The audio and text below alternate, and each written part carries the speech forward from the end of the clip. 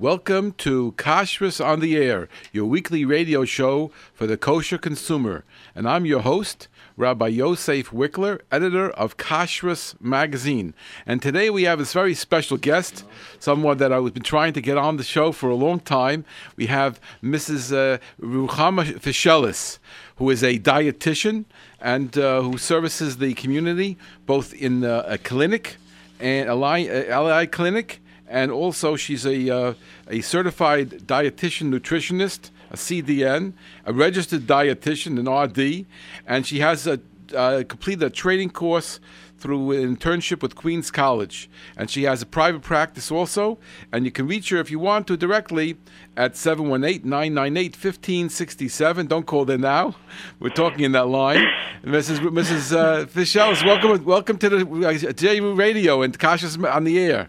Thank you. It's a pleasure to be here with you. It's a wonderful pleasure to have you on our show because I know you have so much knowledge and you want to share with our people. Our people are very interested. We're going now close to Pesach, and everybody has an interest in Pesach. Everybody is looking forward to all of the wonderful things of the Seder, the differences of Pesach from all the year. It's a wonderful experience, but it carries with it a big responsibility and a big challenge, and that's what we're here to talk about tonight. It seems to me, that's why I put this show together, it seems to me that every single person listening to this radio show right now is, even though they love the Pesach with all its details, there are several challenges that we all face. We are brought into eating some foods that we're not used to eating, especially in those proportions, and that changes our body. And it makes responsibilities that we have in order to end the holiday without being overweight and to feel well during the 8 days and to be able to mekayim all the mitzvahs properly. It's a very big challenge to eat all that matzah, to drink all that wine, and those nashas that they're giving out today with all of that potato starch. It does a job on every single person, and we're going to talk tonight about the foods from Pesach in the way in which we can better prepare ourselves to enjoy the Yom Tov and to only get the good out of it without any of the negative that can come from a big change in our diet. So that's why we invited Mrs. Fishelis here tonight, and you'll be able to call up a little later on. But right now, let's get started with our topic. Mrs. Fishelis, you want to talk a little bit about the kinds of changes that go on our body when we have these changes of foods? Okay. So, first of all, like you mentioned, weight gain is a big task that we have to try to mitigate. So, I would say the biggest food group that we have to watch would be the simple carbohydrate food group, which would be the soda, the candies, the sweets, the white potatoes, the cakes. Protein also is an energy-producing nutrient, but more so we see the weight gain from the starch intake. So those we want to keep at best to a minimum. Okay, and that's just a general outline. But let's say specifically in terms of the Seder itself, where we're eating so much matzah and we're drinking so much wine. First of all, I really want to understand a little bit how it affects the body. What is going on inside the body when you ingest so much? Normally the person eats a piece of bread, 2 pieces of bread, 3 pieces of bread. Chal on Shabbos, maybe a few pieces. But when you have this, you have to have a kazayas for the mitzvah of matzah. You have to have kazayas for koirach, maybe a little smaller one, and you have to have kazayas at the end of the meal for the afikomen. And then we have all these minhagim that you dip this, you got an egg, and you drink, eat this, and you eat that. I mean, and of course we're not even talking about the maror. So here we have such a amount of food. I personally, when I eat this for years already, when I eat the Seder, I almost don't touch any food during the meal. It's basically the mitzvahs of the night and a little bit to experience a little Simchas Yom Tov, kind of the mitzvah. But as far as eating a full meal, it's absolutely impossible because I love to eat the afikomen at the right time before it's too late, and I don't give on that one. So I can't have enough time. All the kids at the Seder, and then I have to eat all these things, and there's stuff a whole meal in. It's impossible. So you really captured it. That's what I was going to say. Shulchan Aruch should be kept to a minimum, being that we already consumed our quota of the carbohydrates and all that sugar from the wine. We really don't have to add starchy foods during Shulchan Aruch. A little bit of protein is okay, which we didn't have yet in the Seder. Unless you're counting the egg. But protein is fine in small portions, probably about 3 ounces or so. And we did have the vegetable, definitely with maror, but maybe a little soup would be a good idea. Sounds good. But something light. Right.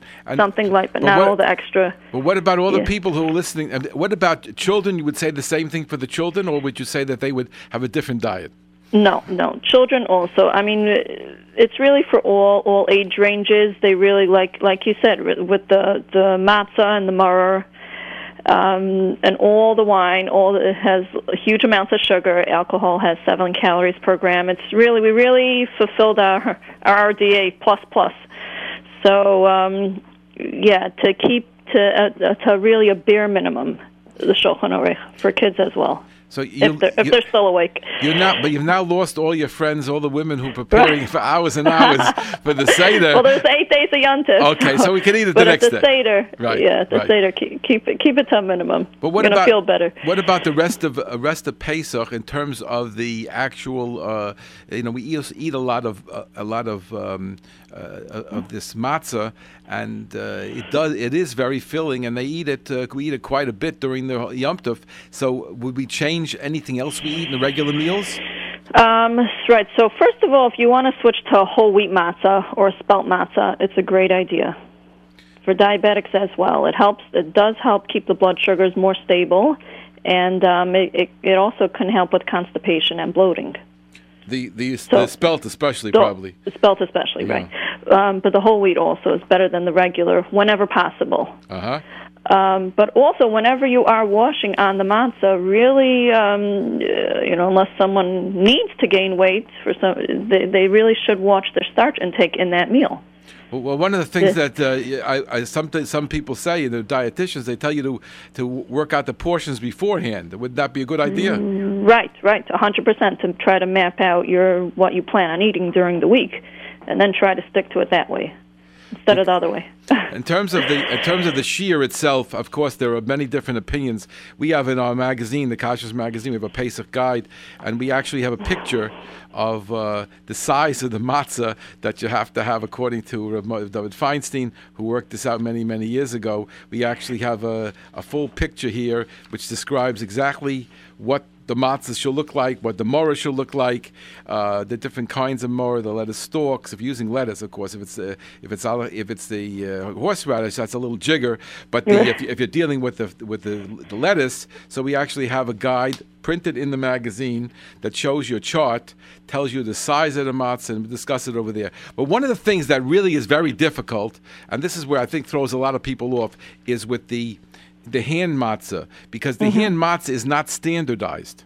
Where machine matzah, all of them fit in the box, and they about the same size, and you can put it out and lay it out, and the thickness is pretty standard. But with the hand matzah, there are some matzahs that are very thick, and some matzahs that are very wide, and usually you don't have wide and thick at the same time, because each person, when they start rolling out the dough, starts with the same size piece. It's just that one rolls it thinner and one doesn't roll it so thin. So basically, if you use the number like a half a matzah for the shiur of a kazayas, for the biggest shiur, for the mitzvah of machilas matzah in the beginning of the meal, and for afikomen, the half of a hand matzah will definitely accomplish your task. If you want to add on the call, fine, but that's usually the number that is recommended, a half a matzah. Whereas with the machine matzahs, you need much more, and it's got to do with inches, and we have it laid out in the magazine with the proper chart. But and with the wine or the grape juice, also there's different shiurim that people use. Not everybody has to. You don't have to drink all of the wine in the glass. You have to drink rov kos. The last cup you drink the whole cup. But the other times you don't necessarily have to drink the entire cup. So actually, and also you can put some grape juice and some wine and mix them together. And there are different other variations like that. We'll also discuss it in the magazine, and I'm sure other people know from other places. Let me ask you about the difference between wine and grape juice. Is there any difference in terms of the calories and the impact on our bodies? Right. You probably have to look at a nutrition facts label to see exactly how much sugar is in each one. The wines? You see it, yeah.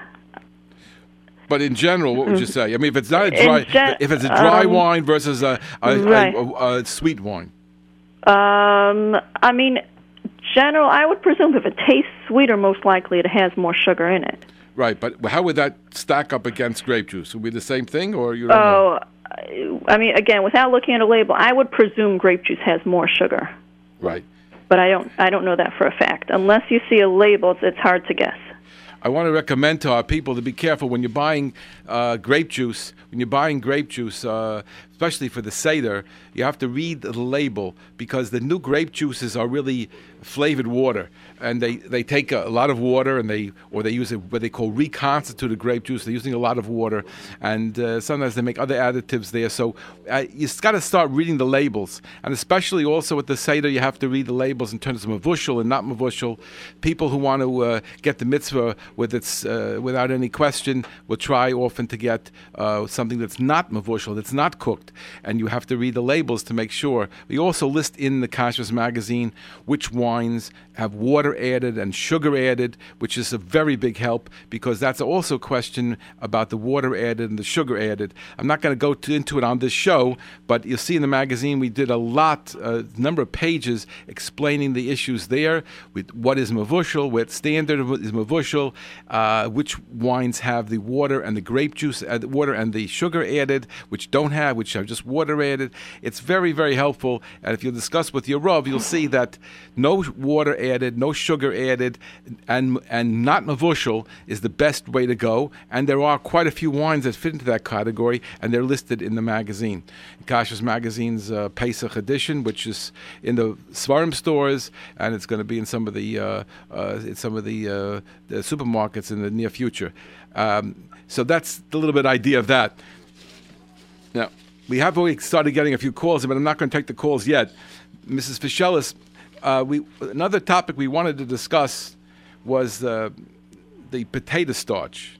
Mm-hmm. What about that? I mean, what would you say? You know, a lot of the foods are coming with potato starch, and if it's a matzah meal, maybe there's some normal value. I don't know if it is, but something a little more normal. But there's so many of these nashes today, and it's unbelievable how much time, how much money is spent for cakes that look like real cakes and taste like real cakes and cost 3 or 4 or 5 times the price. And people buy this and they eat it again and again and again. And it seems to me that they're eating junk food.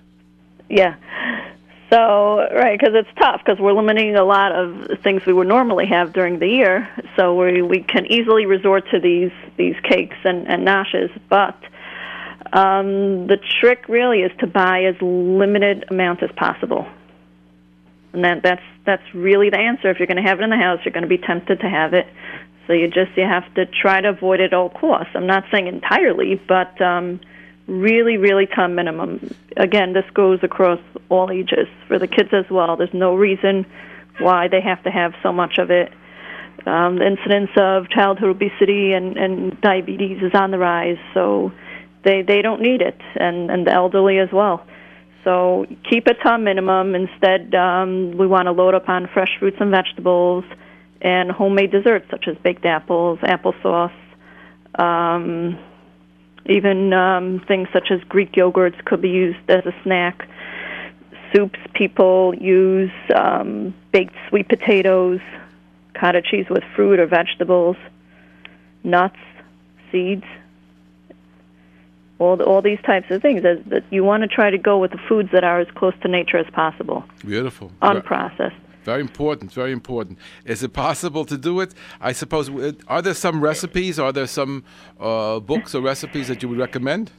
It is. Again, I mean, there's plenty of kosher Pesach cookbooks on the market. You just have to really pick through them, which I definitely enjoy doing, and I can try to help people. But I would say, again, like we say, some recipes ideas would be, again, you could do some spicy baked sweet potatoes, grilled vegetables, vegetable kugels, soups, chicken soup, cabbage soup, vegetable soup, zucchini soup, lecho, a vegetable omelet, fruit salad, like we said, baked apples, compote, all different types of salads, ratatouilles. The key here really is, again, focusing on increasing fruits and vegetables and lean proteins. I want to discuss one shiloh that exists, and everybody has their take on it. I'm not going to make a decision for anybody. Ideally, according to the Shulchan Aruch, you're supposed to have 14 seudos on the Yom Tov, and if you add it up today, it would be 17 because you have an extra day, and everybody has. A lot of people have the last day of Pesach, an extra Suda, the Suda Mashiach. There, they have a sort of you have at the end of Nilas HaChag. So actually, you'd have 17 seudos. Now, if a person has all the shiurim of the matzah at all these times, and then he adds on a whole meal, so a person really, that's not the way most people eat in the course of the week. So if that is something, if you're doing it l'shem shemayim, fine. But if it could be that you could, if you don't feel, if your Rav doesn't tell you that you must do that, then maybe you can limit some of those weekdays, the Chol HaMoed meals, as being starting off with the matzah, because what happens is that to be able to properly wash and bench, you have to have what we call a beitza of bread, which in this case of matzah, which is a double shear of a kazayas, which is at least that half a matzah or more, and that's quite a bit. So when you talk about hand matzah, machine matzah is more than one whole matzah, and a lot of people, especially women and children, they can't eat that much. So they take a little bit of matzah and they munch on it. And then they create a whole problem with the bracha of Al Netilas Yadayim, the bracha for benching, and then also not just the bracha of benching. But if you don't have enough matzah or enough bread, then you're creating a shaila where you really should have made the brachas on the individual foods. So if a person is not able to eat a serious amount of matzah, then don't wash on it, even though it seems like it's a mitzvah, but sometimes that mitzvah comes with a virus by not saying the proper brachos, and anyway, we might do to our body by overeating too much. So it's something that you could discuss with a Rav. I don't want to paskin here.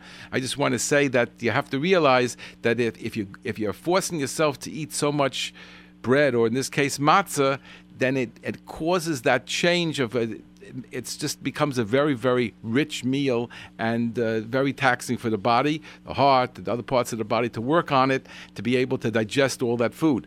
So a little lighter meals would be helpful. Not everything has to be fleishiks.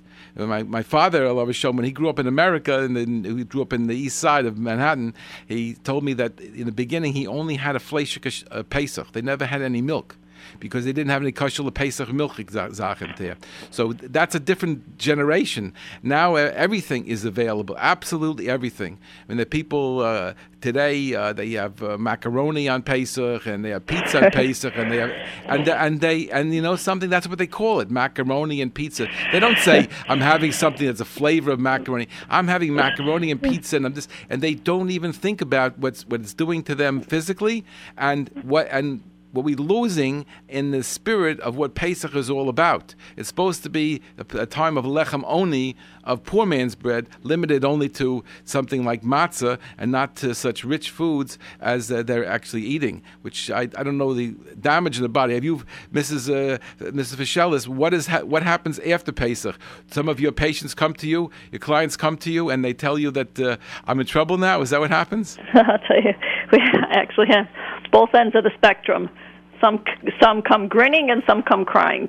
It all depends on how much work you're going to put into it. That's the bottom line. In other It words, is possible, but it's going to take some effort and preparation and planning. Well, that's what this show is about, to try to help people and energize them into doing that. We're going to take some callers in just a minute. I'm going to give out the numbers. You can reach us at 718-683-5858 to speak to Mrs. Ruchama Fishelis, or to a registered dietitian, or to myself, Rabbi Yosef Wikler, editor of Kashrus Magazine, discussing the foods of Pesach, especially the impact they have on our body and the choices we make in order to maintain our proper weight, our proper health, and feeling strong and active, and not to feel knocked out and tired from all the food. Anyway, 718-683-5858. And if you want to text us, try 347-927-8398. Again, 347-927-8398. And I just want to say a word about our sponsor, which is Glattmart. In just 1 second, I want to let the listeners know that we also have a book which is written by Mrs. Beth Warren, which is, I don't have the book in front of me, I actually have the wording. It's called Real Foods, and it's talking about how you can eat a healthy diet and not to gain weight, feel well, and it's a very, very good book written by a registered dietitian, and the book is $30, including the shipping. If you'd like to get that book, I have 3 copies left. You can reach us at 718-336-8544, 718-336-8544. If you'd like that book by Mrs. Warren, we've spoken about it, and we've gotten very good response to it from the listeners who have bought it. So, and I like the book myself, read it very thoroughly. And if you'd like to get that, call us at 718-336-8544. But right now, call this number, 718-683-5858, to speak to Mrs. Fishelis, and you can talk about the foods of Pesach. You can talk about diet, nutrition, and any of the issues that you may have or your children may have.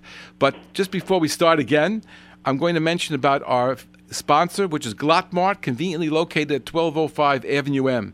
When I think of Glattmart, I think of price, service, convenience, and quality. Because whether you shop for a few items or a full wagon load, you can save plenty of money by shopping at Glattmart, and you also save plenty of time by using their valet parking service. You just pull into the Glattmart from the East 12th Street entrance. They'll park the car for you and have it ready to load up with all those special items you purchased in the store.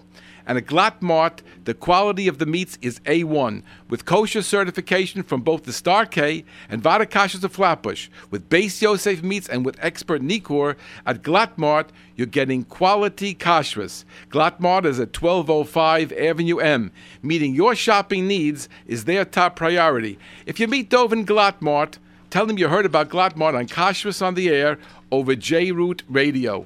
And now we're going to go to the busy phones for Mrs. Fishelis. We're going to have a lot of calls here. Go ahead. I hear the beeps. Yeah, okay, go ahead. You're on the air. Okay, you're on Kashrus on the Air with Mrs. Ruchama Fishelis and Rabbi Yosef Wikler. Go ahead. You're there. Hello? Go ahead. You're on the air. Yes. I just wanted to observe, maybe I didn't understand what you said, but if I understood that you say that Pesach, because it's written on Lechem Oini, it should be like a kind of not a rich food festival or whatever. No. The matzah is lechem oni. So what we're avoiding, supposedly, is cake and danishes. Instead, we're eating danishes and blintzes and this and that, and we're using either matzah meal or potato starch and making it the same. Of course, we can have rich foods. We're supposed to. Yom Tov is a Yom Tov. We're supposed to enjoy Yom Tov. But what they're doing is they're corrupting the concept of what Pesach is all about. Pesach is to remind us that lechem, that we live on Hashem's bread, and it's just flour and water, and the Indian of matzah being something that we should do quickly. Instead, what they're doing is they're making things out of matzah meal. They're making things out of they're calling cakes, and they're confusing the people. They're not teaching the lesson that Pesach is all about. So let me observe something. You said you're not a rabbi or whatever. I don't present myself as a rabbi. I'm just like a listener. So let me tell you. First of all, what's written in the Torah, Lechem Oini, which one of the interpretations is the poor people's bread or whatever, is one of the interpretations. The Gemara brings up Lechem Oini. Yeah, and so on and so on. This is number one. Secondly, the Lechem Oini comes to remind us what we've gone through in Mitzrayim. We were poor, we suffered, etc., etc., etc. But that's it. The concept of is not now you should be nevach and poor eating all this. No, we didn't say that. Please, if you could be so kind to let me finish, and I will listen to you as much as you want. So the concept of Yom Tov, that means there is no, in the Zman of Besamekdesh, in the time of Besamekdesh, meaning there is no festival or no happiness and so what, only with meat, and the intention was the meat of the korbanos, the shlomim they used to bring. Today, that there's no Besamekdesh, it's written down, that means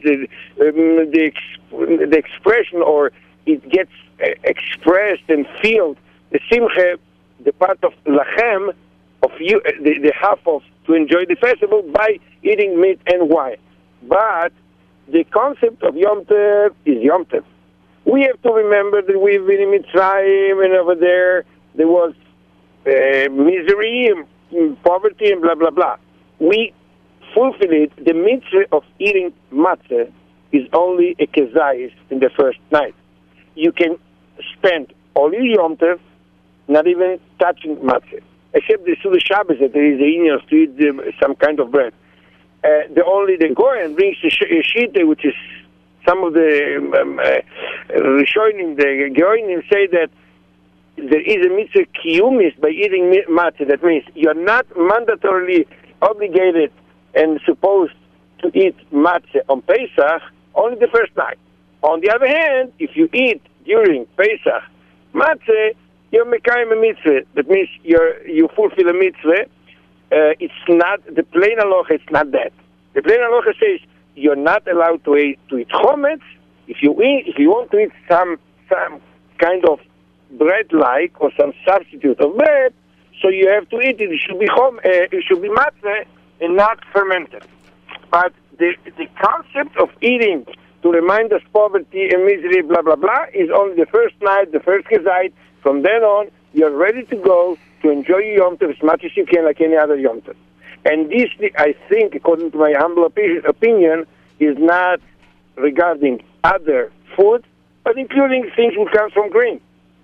I don't see any contradiction from halachic, not emotionally, not sentimentally, not what the feeling is for, because you remember them, by my grandmother, they barely had some matzahs and some potatoes, and that's it. So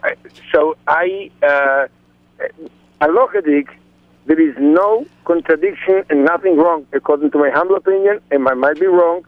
I think I'm not wrong, to enjoy and to make any kind of enjoyable food, even if it's from the grains.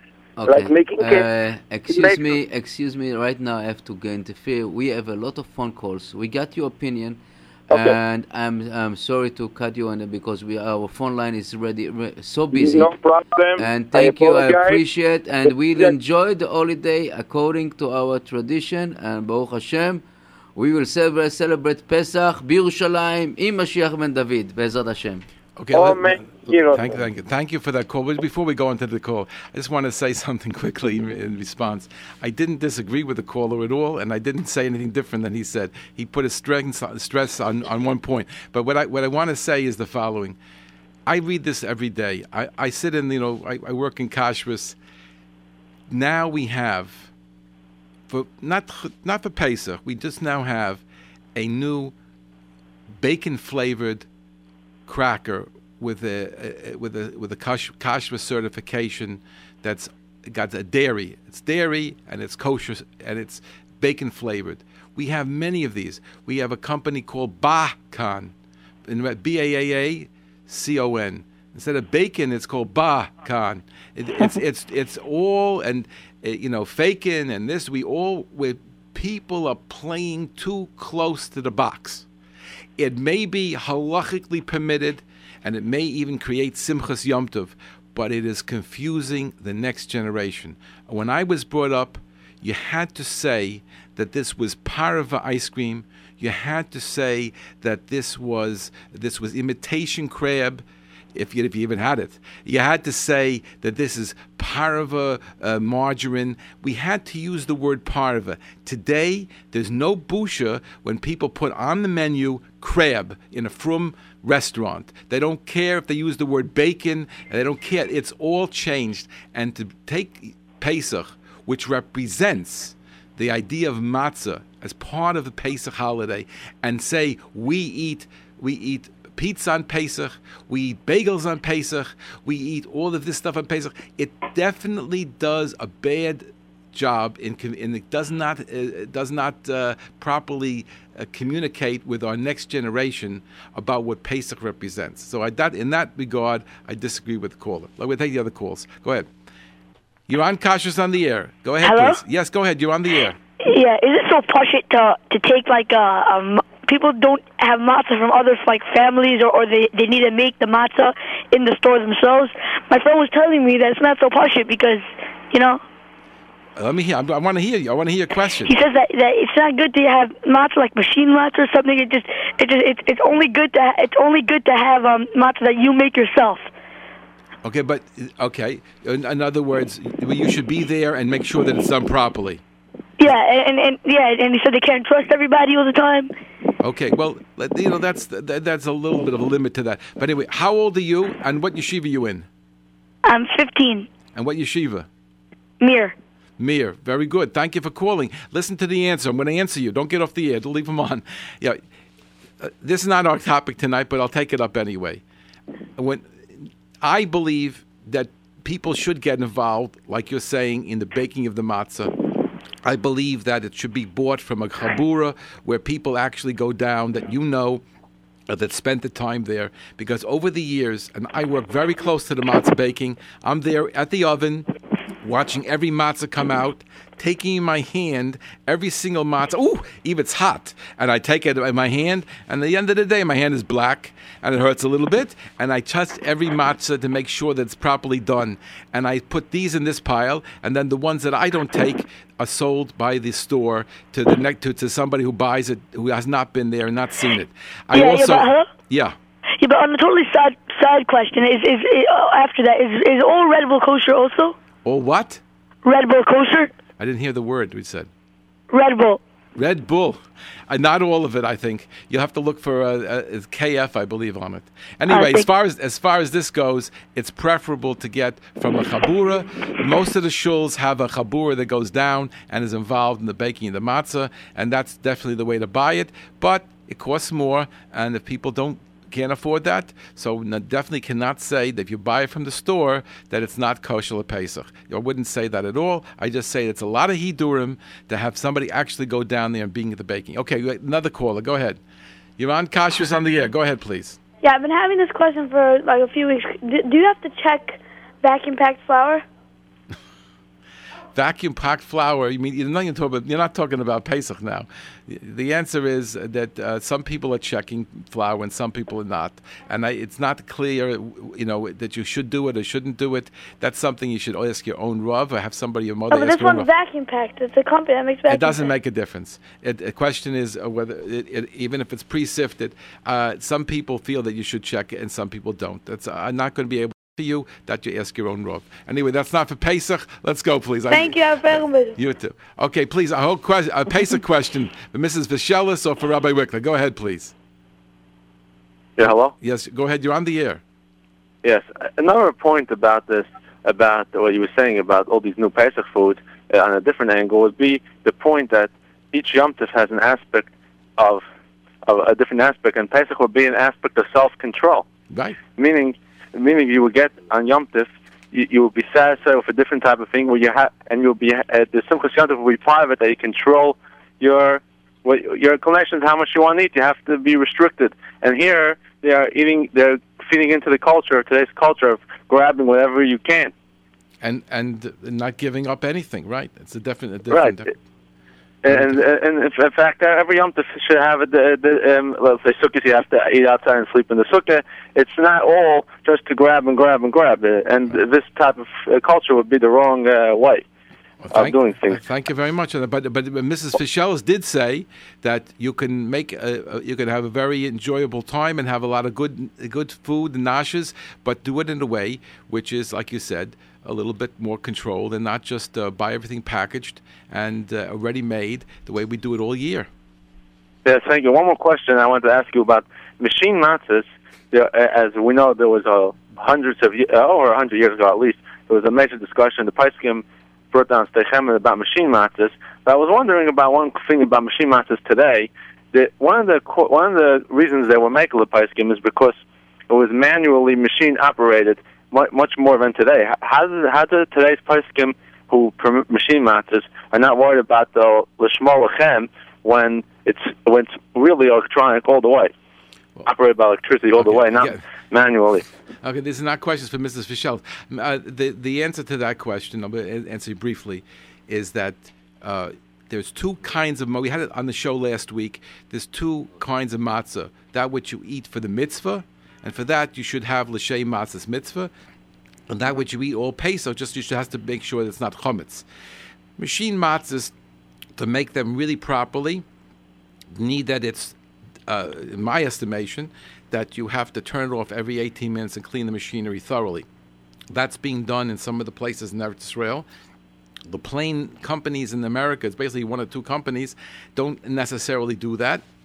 They may have special runs that way, but they don't necessarily do that. But in Israel, the ones, let's say, under the Badats, so they are definitely cleaning the machinery every 18 minutes. What they have is two lines, one's running this way and one's running that way.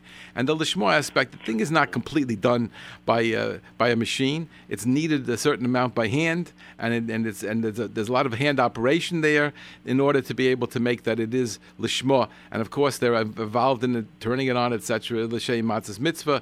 And as far as that goes, whether or not you would use it for the seder is your decision. You might want to choose the hand matzah for the seder and the machine matzah for the rest of the time. But in general, I would tell you, if you're buying machine matzahs, to make very, very sure that you get a good company, because some of the companies, especially in America, are not, my humble estimation, are not clean enough. I spoke with a gentleman who worked as a mashgiach in one of the companies in America, and he told me he put his hand in and he got gobs of chametz that was sitting in the machinery, and his supervisor, the rabbinic supervisor, told him, don't put your hand in so far because you might get hurt. So that seems to be what's going on, and you do have exposure to things where they rely a certain amount of bittul before Pesach. Thank you for the call. We have many calls. Go ahead, next, please. You're on Kashrus on the air. Go ahead, please. Hello? Yes, you're on the air. Yes. If someone ate gebrocks that doesn't have a minig to gebrocks, does he have to change his minig if he ate it by mistake? No. You keep your minig. If a person ate on a tanis, you still stop eating. Your minig is your minig. It has nothing to do with what you did once. Don't worry about it. Okay? Thank you for calling in. Okay, another caller. Rabbi, before this, we have some text message. Oh, I didn't see that. I'm showing up here. Okay. Please advise the diabetic people how to drink wine and matzah and be mekayem mitzvah. Okay. That's for Mrs. Fischelis. That's for me. Okay. That one is yours. I was waiting. Okay, so like you said, in terms of the chiyuvim, I'm not going to touch that. So whatever they feel the chiyuv is, or the Rav tells them that they have to do. But like we said, they should try to preferably take the spelt matzah, which has the best effects on the sugar. If not the spelt, then the whole wheat. And then the rest of the time, they should really, really watch the starch intake. Uh-huh. And as far as obviously, what I would tell this person who was calling, I was texting, first you got to go through the halachas with the Rav, and we have it in the book very clearly. In the magazine, we explain the minimum shiurim. But if a person should understand, as I said, you don't have to drink the full shear, and you can try to dilute it to the extent that it'll be halakhically acceptable. There are people who use, for example, the 4 kosses. They might use something else that's not even wine or grape juice, the tea or the milk or whatever it is, the other beverages that were permitted. And they would have to have one of those items, one of the different kind of beverage. That, of course, would be permitted. Remember, we're dealing on the 4 cups as a drabanan. It's not from the Torah. The Torah requirement of the Seder is basically the eating the matzah and, of course, saying the Haggadah. But the actual eating the matzah is the only deraisa. Even though there are 3 places that you're supposed to eat at the Seder, which you mentioned before, when you make the hamotzi and the bracha on the matzah, and then afterwards you have kairach, where you make the sandwich, and at the end when you have the afikomen, there are 3 times you have to eat matzah. But if a person has a special situation, then they definitely should make sure that at least that the first kazayas that they eat as much as possible. And I want to tell you an important psak for my Rebbe Zatzal, and I saw it from other people as well. It's I think Shlomo Zalman Braun, no, not from my Rebbe, from Shlomo Zalman Braun, who was the mechaber of the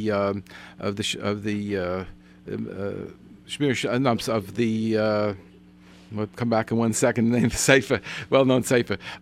So Rabbi Brown said that just like there's a mitzvah, by an aveira, you get an aveira by doing even a little bit of the aveira. It's just that you don't get punished for it, but that's considered a little bit of the aveira is a little bit still breaking the Torah law. It's just that you didn't get punished for it.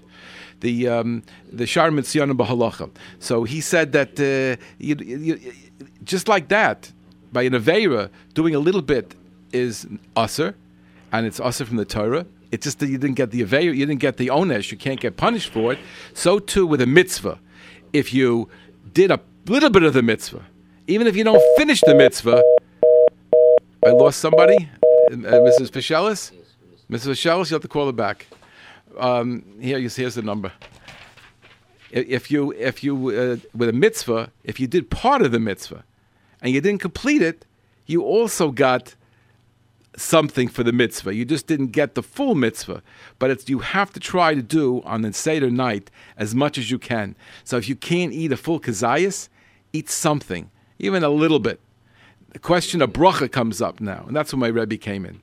My Rebbe said that it's better for the husband to make the bracha, or somebody who can eat the full shear and is not afraid of eating too much horseradish or too much lettuce or too much matzah. He could eat the full amount. Let him make the bracha and let the other person answer amen.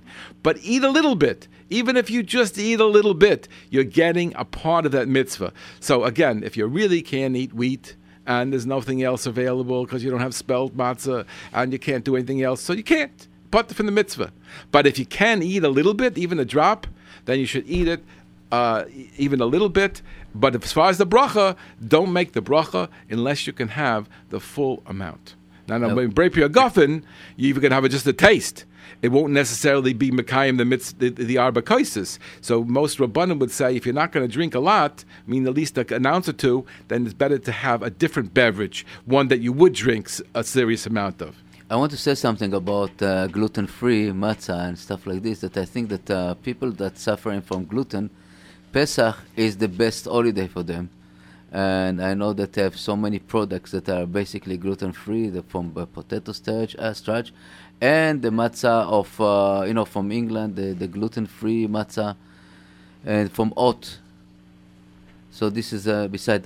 We have a caller, so we'll take. Go ahead. You are conscious on the air. Go ahead. What's the difference between domino sugar and hisachta sugar? Domino and hisachtas? You'll have to ask the hisachtas and ask Domino. I don't know what they do. I mean, if you're asking, is it the same company and they're just putting a different label on? Maybe. Yeah. Maybe yes, maybe no. I have no idea.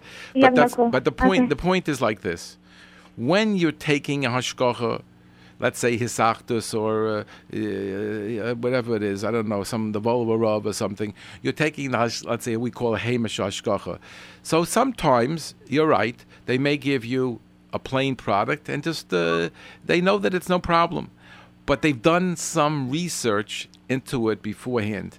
A lot of times they do very, very different procedures than the national hashgachas. So when you're buying into the Hamish hashgacha, you're doing it in order to get their expertise and let them make the decision. If you're going to try to second guess them, sometimes you're going to be surprised. Maybe there is a very big difference. But again, if it's a national hashgacha that you rely upon, the OU, the OK, the Kaf K, Star K, you can rely on them. I'm just saying if a person wants Is there anyone I could call? Like, is there anyone else I could find out from? This particular question? Hisachtas Rabbanim? Or the OU, whatever it is. I don't know. I mean, you can't, there's no other way I could tell you because you have to go down to the plant they're making it in. Okay, and also one more question is, you know what type of grapes they use for grape juice? What kind of grapes they use for grape juice? Do you know? Yeah, because we're not allowed to have grapes, like raisins. So how are they able to make? How do they make grape juice? So that is, I don't really know enough to answer that question. I didn't really ask anybody. But you have to. I'll gotta explain it to you a little bit, and you'll understand. There's what we call what you should do, and there's what is already. So we call lechatchila and b'diavad. Even if they didn't do anything to check these the grapes when they made them into wine, even if they didn't do anything to check them, there is not going to be anything after all the filtration and the processing. There's not going to be anything left. Pasteurization. There's not going to be anything left which wouldn't be bottle anyway. So for our purposes, it shouldn't really matter. The question is whether they are doing the right thing, means the kashrus agencies and the company, whether they're doing enough before to make sure that there are no bugs in there. That's their responsibility. But for our responsibility, see, if it would be something that would be a bug that would still be there, so then we couldn't eat it either. But if these kinds of bugs that are getting in there, with all the work that's done on the wine, there cannot be anything left anymore, and therefore it shouldn't be a problem for us. We could buy the wine and we could use it. Whether they're doing the right thing, that only you could ask them and decide, but that really isn't too important to us. Thank you for the. How old are you and what school? No, I'm older. Thanks. What school? Okay, you're not involved in yeshiva anymore? Not schools anymore? Okay. Thank you very much. Thank you. Thank you very much for calling. Okay, some people sound young. Go ahead. Hello? Yes, you're on the air. Hello, Rabbi Wikler. You recognize my voice? It's Avram. Okay, Avram. Well, you're not sitting next to me. That's why I can't recognize it. Okay, I've been on the show a couple of times, but that you recognize. Yeah. Okay, I've been on the show. I ran the show a couple of times. I know you're on the show, but let's go. We have a few minutes left. Yeah, I just want to know, Rabbi Wikler, you're going to make us gain a lot of weight because I've been looking for this halacha that you have to eat 14 sudas and yontif. I'm not sure which place if you can enlighten us. The only time you have to eat the suda is on yontif. On Yechol you don't have to eat. Only Rabbi Lezer and Sukkah, all like that. You didn't read the Heligas Forum. There are plenty of people pushing the 14 sudas. There are plenty of people. I just don't know. I looked in the Mitzvah and I couldn't find it. There are plenty of people pushing it. There are plenty of Svarim that are pushing it. Anyway, maybe you should pick other chumras. I'm not sure about that chumra. Anyway, I don't recommend it. Okay, thank you for the call. Go ahead. You're on the air. You're on Kashus on the air. Go ahead. Hi, how are you? I wanted to know about Manischewitz Shemur Matzah. I have no idea. What do you want to know about it? Oh no, I wanted to know if it was good. I haven't. You'll have to ask whoever gives Ashkacha or the company. I have no idea. I'm sorry. Oh, okay, thank you so much. Okay, go ahead. You're on Kashus on the air. Yes, hi. I know you were only covering Pesach issues, but I had an incident, and since you did mention bugs, and you did have a show about it, I had an incident that really shook me up. When I make my chicken soup, I put lima beans on the top of the soup. A cousin of mine had said to me, you know what? I use one of those boiler bags. It's much neater, and for kashrus, it's better. So I started doing the boiler bags and putting the lima beans in the boiler bean bags. Last week I did the cooking. On a Friday, I was a little rushed. I took out the boiler bag, and I was going to put some beans on the blech in a little pan, and I started separating the beans, and I see that one bean, it's totally sealed, nothing broken on it, nothing cracked, but there's some black spots. So I carefully removed it and opened the shell of the bean, and to my shock, there were like 8 little bugs sitting there in the bean. Wow, amazing. I have never seen that. Well, it's very common in beans, and if you have Rabbi Vaya's book, you'll see the pictures of the beans with the same what you saw. Maybe he doesn't have 8, maybe he only has 1, but that's definitely where many of them are found. I suggest many of our readers to get the Rabbi Vaya's book, which is Bedikas Hamazon Lahalacha. It's written in English, the one that just came out. We also sell that book. If you want to reach us at 718-336-8544, we'll get you that book. It's a very, very helpful book. I have a dozen of those sitting around. But you should definitely look in there, and they'll give you pictures, and it makes it a lot easier for you to look. I thank you very much for the call. What really threw me was that I'm very careful when I cook the beans. I wash them carefully. I pick them through. But this is something that I can't even figure how you could avoid. This past week I was cooking the beans again. I can't figure out how you could avoid such a thing. They tell you in the book, it tells you how to prepare every type of bean. Get the book. It costs $25, and delivery is $5, or you can buy it in a store at $25. We deliver it. We sell it. We send it to you in the mail at $30. 336-8544. Thank you very much for the call. One other thing for Mrs. Fischelis. Good. Yeah. My daughter has a baby that's going to be on solids right before Pesach. Some suggestions of what to feed a baby, that's starting solids? Just starting solids. First, you want to start with the vegetables. So you don't have to buy the jars. You can, just take out from your soup vegetables or cook up on your own and then puree. After the vegetables, you move on to the fruits. Mm-hmm. Okay. And that's probably it. I mean, it's probably going to be it for Yontif-wise. Right. It's a very good idea. Thank you for the call. Thank you. And have a Chag Kasher Sameach. Yes. We hope people will still call you. You want to call Mrs. Fischelis, you don't have to talk only about Pesach. You can talk about your issues that you want to speak to a dietitian. You can call us here at the studio. We have a few minutes left. 718-683-5858. Again, 718-683-5858. We have a question for one of the Hebrew talking that she asked if Mrs. Fischelis talking Hebrew, because she need to ask. She doesn't understand so good English. So if Ahmed David, you speak Hebrew or not, Mrs. Fischelis? Ketzat. Okay. After the show, we'll check it out later on. Okay. Thank you. Go ahead. You're on Kashrus on the air. Go ahead. You're on the air. Hi. I'm calling about a few phone calls ago. Somebody called about the grapes. Right. For the wines? Right. So there was a show like a few years ago with the grapes that they have bugs in them. That's what we were talking about, right. Right, so what did they end up coming out with? It's the same thing as it was before. It never changed. Meaning that they never had bugs in them? No. There's no question that there are insects in some of the grapes. And then they get into the raisins have them inside. The question is how many and where they're coming from. There's it all year round. There's only some lots. So everybody has a different approach. We've mentioned on this show many times. In the book, Rabbi Vaya's book, it describes exactly how to prepare grapes. You do have to wash it very, very thoroughly.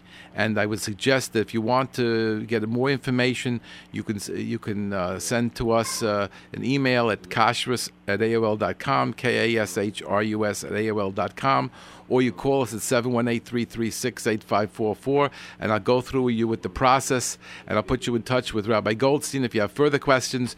I would definitely will get you to be able to eat these things, but yes, there is work that has to be done, and it's not 100%.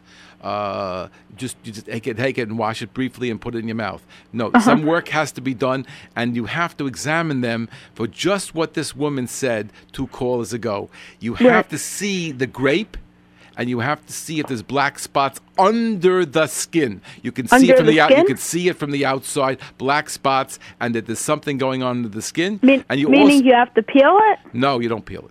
It's just if you see that, then you have a problem. And if you don't see that, you still have to wash them very, very thoroughly. And exactly how, I suggest you call us, 718-336-8544, or you email us, kashrus@aol.com. Thank you very much for the call. You're welcome. Okay, you're on Kashrus on the air. Go ahead.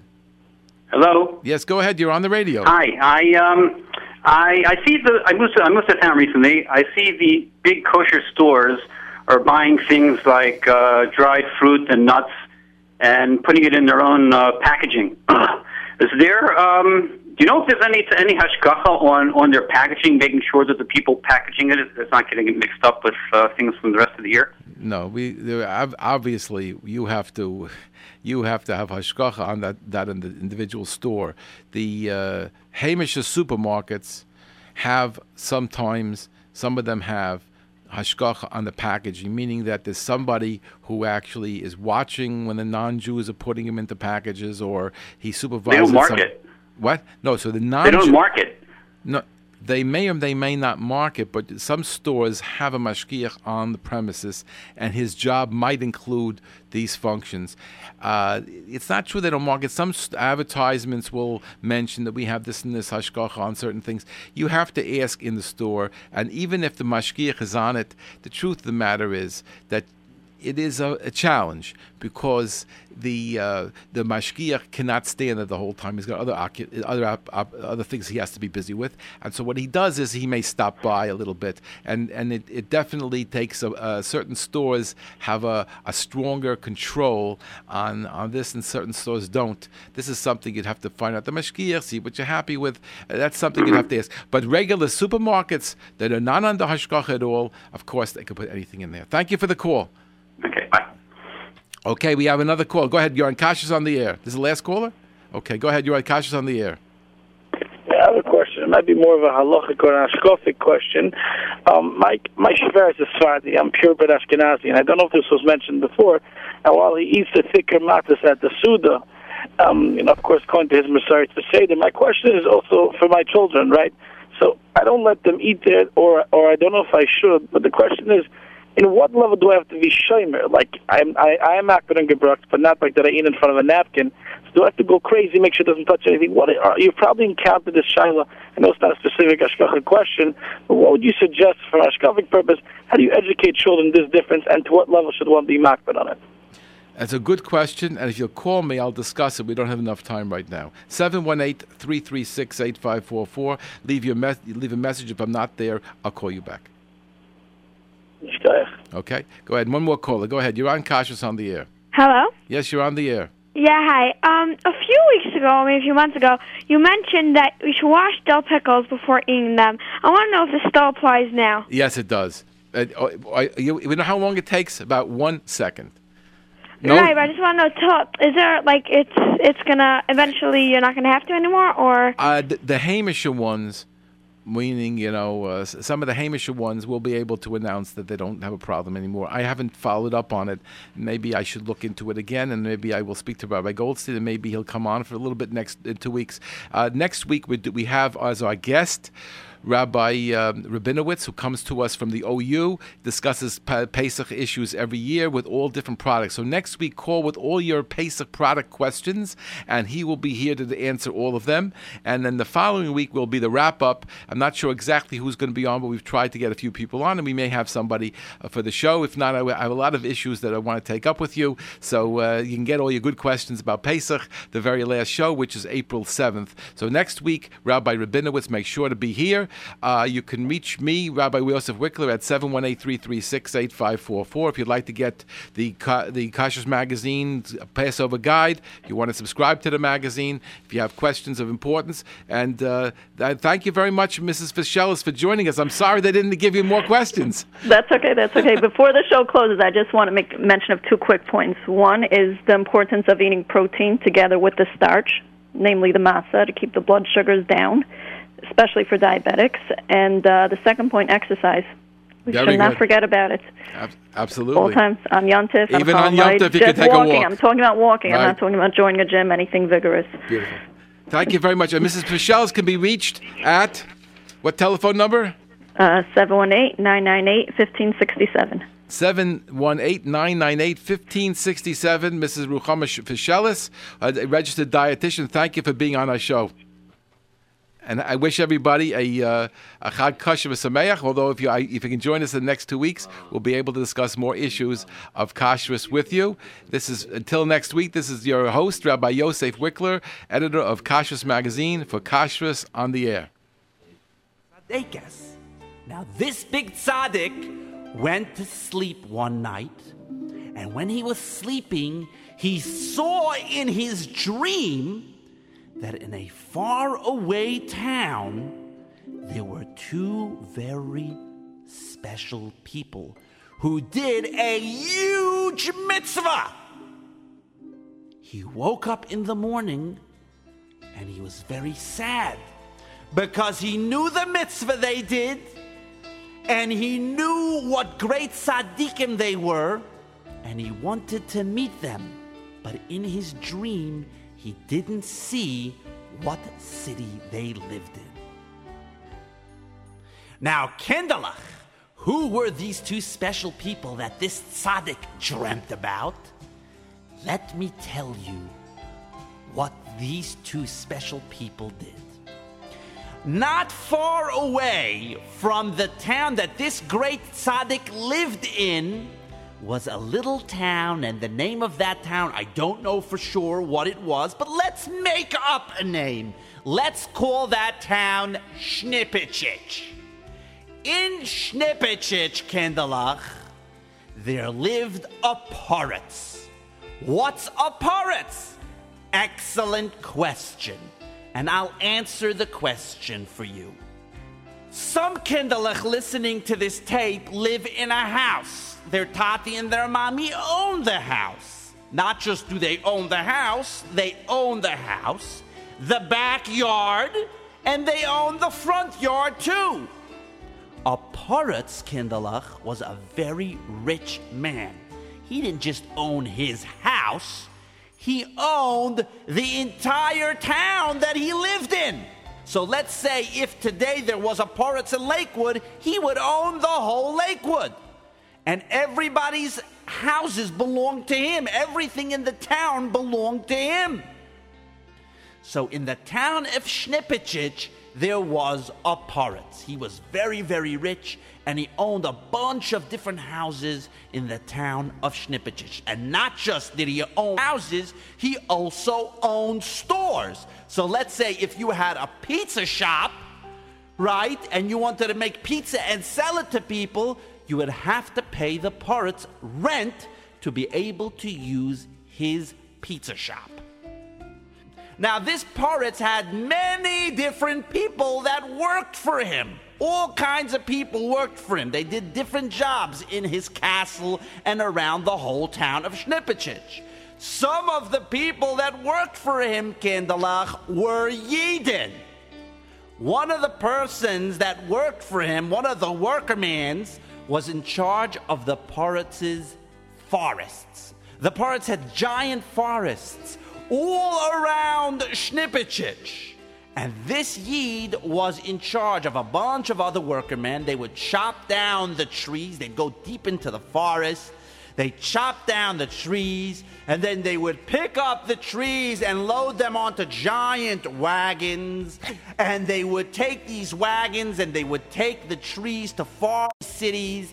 And in the faraway cities, they would sell the trees, and people would take the trees, turn it into wood, and they would build houses, and they'd build buildings out of them, and they would pay the poritz's workman, who was a Yid, money, and at the end of the year, he would come to the poritz with a big, giant sack full of money. And the poritz liked very much that he became richer and richer every year.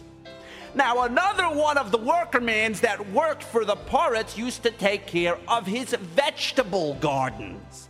The poritz had giant fields where he grew all kinds of vegetables. And the person that was in charge of the vegetable growing was also a Yid.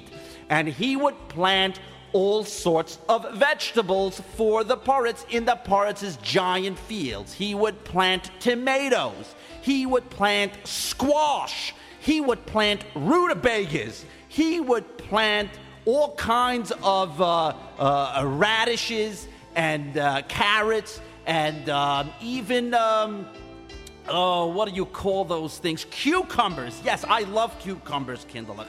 By the way, once we're talking about vegetables, you should know it is a very healthy thing to eat vegetables. So, if you're ever hungry and you can, it's better to eat a geschmacka cucumber than eat a candy that's full of sugar and things that aren't healthy for you. I try to eat cucumbers. I love Turkish cucumbers. I eat them for a snack, and you should do that too, Kinderlach. It's very healthy. Anyway, this other workman that worked for the Poritz sold the vegetables in the different towns surrounding Schnippichich, and at the end of the year, he also would come with a giant big sack full of money, and he would give it to the Poritz, and the Poritz was very happy that he was becoming very, very rich. Now, there was a person who lived in Schnippichich, and his name was Shamshi. Shamshi Kinderlach had a wife and 7 kids. The problem was, Kinderlach, Shamshi was very poor. He didn't have any money because he didn't have a job. Now, one day, Shamshi was walking down the street in Schnippichich, on the outskirts of Schnippichich. Now, outskirts, Kinderlach, means like the outer part of Schnippichich, not where everybody lived. And he noticed that there was a big building right outside of Schnippichich, and he wondered to himself, what is that building? When he went back to shul that day after davening, he asked his friend Gimpel, tell me, what is that building outside of Schnippichich? And Gimpel said, oh, don't you know? That is the Poritz's Kretschmer. Now, Kinderlach, what is a Kretschmer? Excellent question. A Kretschmer, Kinderlach, is a building with a bunch of rooms in it.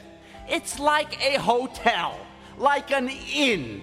People come and they need places to sleep if they're staying only for 1 night or 2 nights. In Schnippichich, they go to the Kretschmer and they stay there, they sleep there, and then they pay the person for staying there. They pay, let's say, $10 for the night, $20 for 2 nights. They pay the person that's in charge of the Kretschmer. Now, besides for sleeping in the Kretschmer, downstairs in the Kretschmer, there was a nice big dining room, and it was like a restaurant. And the owner of the Kretschmer, or the person who took care of the Kretschmer, would cook all kinds of delicious, scrumptious food, chicken, potatoes, eggs for breakfast, tuna fish for lunch, different types of dishes. And the people that were in the Kretschmer, and sometimes people that weren't even sleeping in the Kretschmer, they'd come here and they would eat when they were hungry. And as we're talking about it in the background, you can hear them eating. You hear them? They're eating all kinds of food. Now, besides for sleeping in the Kretschmer like a hotel and using the Kretschmer as a restaurant for eating, the Kretschmer also had a special room where people can go and get something to drink. But we're not talking about getting some soda to drink. You didn't get orange soda in a Kretschmer, Kinderlach. In this room, they would drink either schnapps or wine or beer, things that made you drunk. And some of the people in the town would come to get drunk in the Kretschmer. Now, this Kretschmer belonged to the Poritz, but nobody was taking care of it. So Shamshi thought to himself, you know what? I'm going to go to the Poritz, and I'm going to ask him if I can rent the Kretschmer. I will rent the Kretschmer from him, and people will come sleep there. They will pay me money, Part of that money I will save and I will give to the poritz, and with the rest of the money, I will be able to feed my family.